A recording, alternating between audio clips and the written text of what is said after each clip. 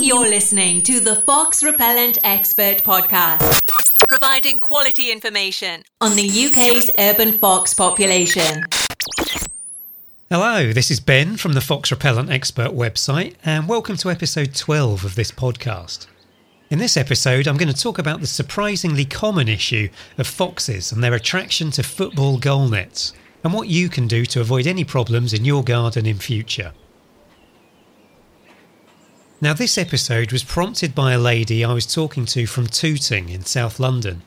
She said that a family of foxes lived in a garden a couple of doors down, and one of the foxes was coming into her garden and making a nuisance of itself by tearing and shredding her son's goal net. That's an annoying problem, not least because when you score a goal, it's very satisfying to hear the sound of the ball nestling in the back of the net. It's much less fun when the ball disappears out the back of the goal because a fox has chewed a great big hole in it. This lady had already bought 2 new nets and was understandably frustrated that she had to buy yet another, so I really sympathised. There is a pretty simple way to stop foxes destroying football nets, but I'll come to that in a minute, because this actually raises a much more serious issue that needs addressing. For some reason, foxes, and especially young foxes, are quite attracted to goal nets. Nets can flutter in the breeze and can easily be moved around with a paw, so it might be that foxes enjoy playing and practicing their hunting skills on them, like a cat might do with a ball of string. It's hard to say exactly.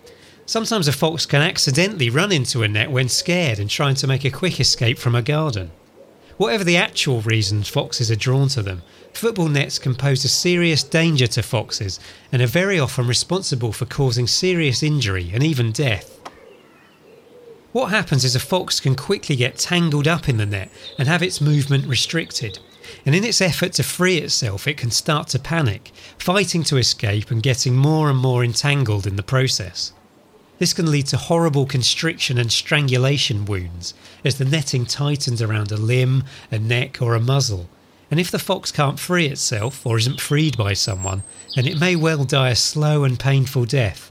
Not pleasant at all for a fox or anyone that finds it, yet this is an issue that is much more common in urban back gardens than you might think. I was recently watching some videos on the excellent Wildlife Aid YouTube channel. Wildlife Aid is a wildlife rescue centre based in Surrey, and they get called out to all kinds of situations where there's a wild animal in distress. On their channel you can find a lot of rescue missions involving foxes caught in football nets. It often requires delicate unravelling of a very stressed fox from the net, and the injuries can be quite severe, often needing treatment by a vet back at the animal hospital. Fortunately, most of the videos shown on the channel have a positive ending, and all of the injured foxes are released back into the wild once they've recovered. But what we don't see are the numerous other cases where the fox's injuries are too severe to survive. What the videos highlight very clearly is how such a seemingly innocuous and everyday garden item can be incredibly dangerous to wildlife. It's not just foxes either, there's also videos of a hedgehog and a badger cub stuck in a football net. So it's a problem that affects a wide range of animals. So what can you do to stop foxes chewing holes or getting caught in your football net? Well, the answer from Wildlife Aid is very straightforward, and it doesn't include banning everyone from putting a goal in their back garden or anything extreme like that. All you need to do is remember to lift the net up off the ground by a foot or two when it's not in use. There's normally some hooks or clips running up the back of the goalposts, so you can hang the bottom of the net up away from the floor while the goal isn't being used. If you can find some way to do it, this simple tip will put the net out of reach of foxes, stop it from being chewed, and will strongly reduce the possibility of you going out into your garden one day to find an injured fox or other animal thrashing about between your goalposts. If you are unlucky enough to find a fox caught in your netting, just keep calm and call your local wildlife rescue centre.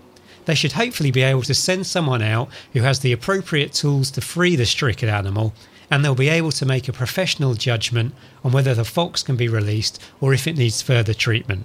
I'm sure they'd appreciate a small donation from you as well. Well, that's it for this episode of the Fox Repellent Expert podcast. I hope that's been informative and has some useful information if you've got foxes and a football net in your back garden. I'll put some links in the show notes for this episode, which you can find at foxrepellentexpert.com/episode 12. If you found today's episode interesting, you can subscribe to this podcast on Apple Podcasts, Spotify, or wherever you get your podcasts. Please feel free to leave a review. Thank you very much for listening, and I'll see you next time.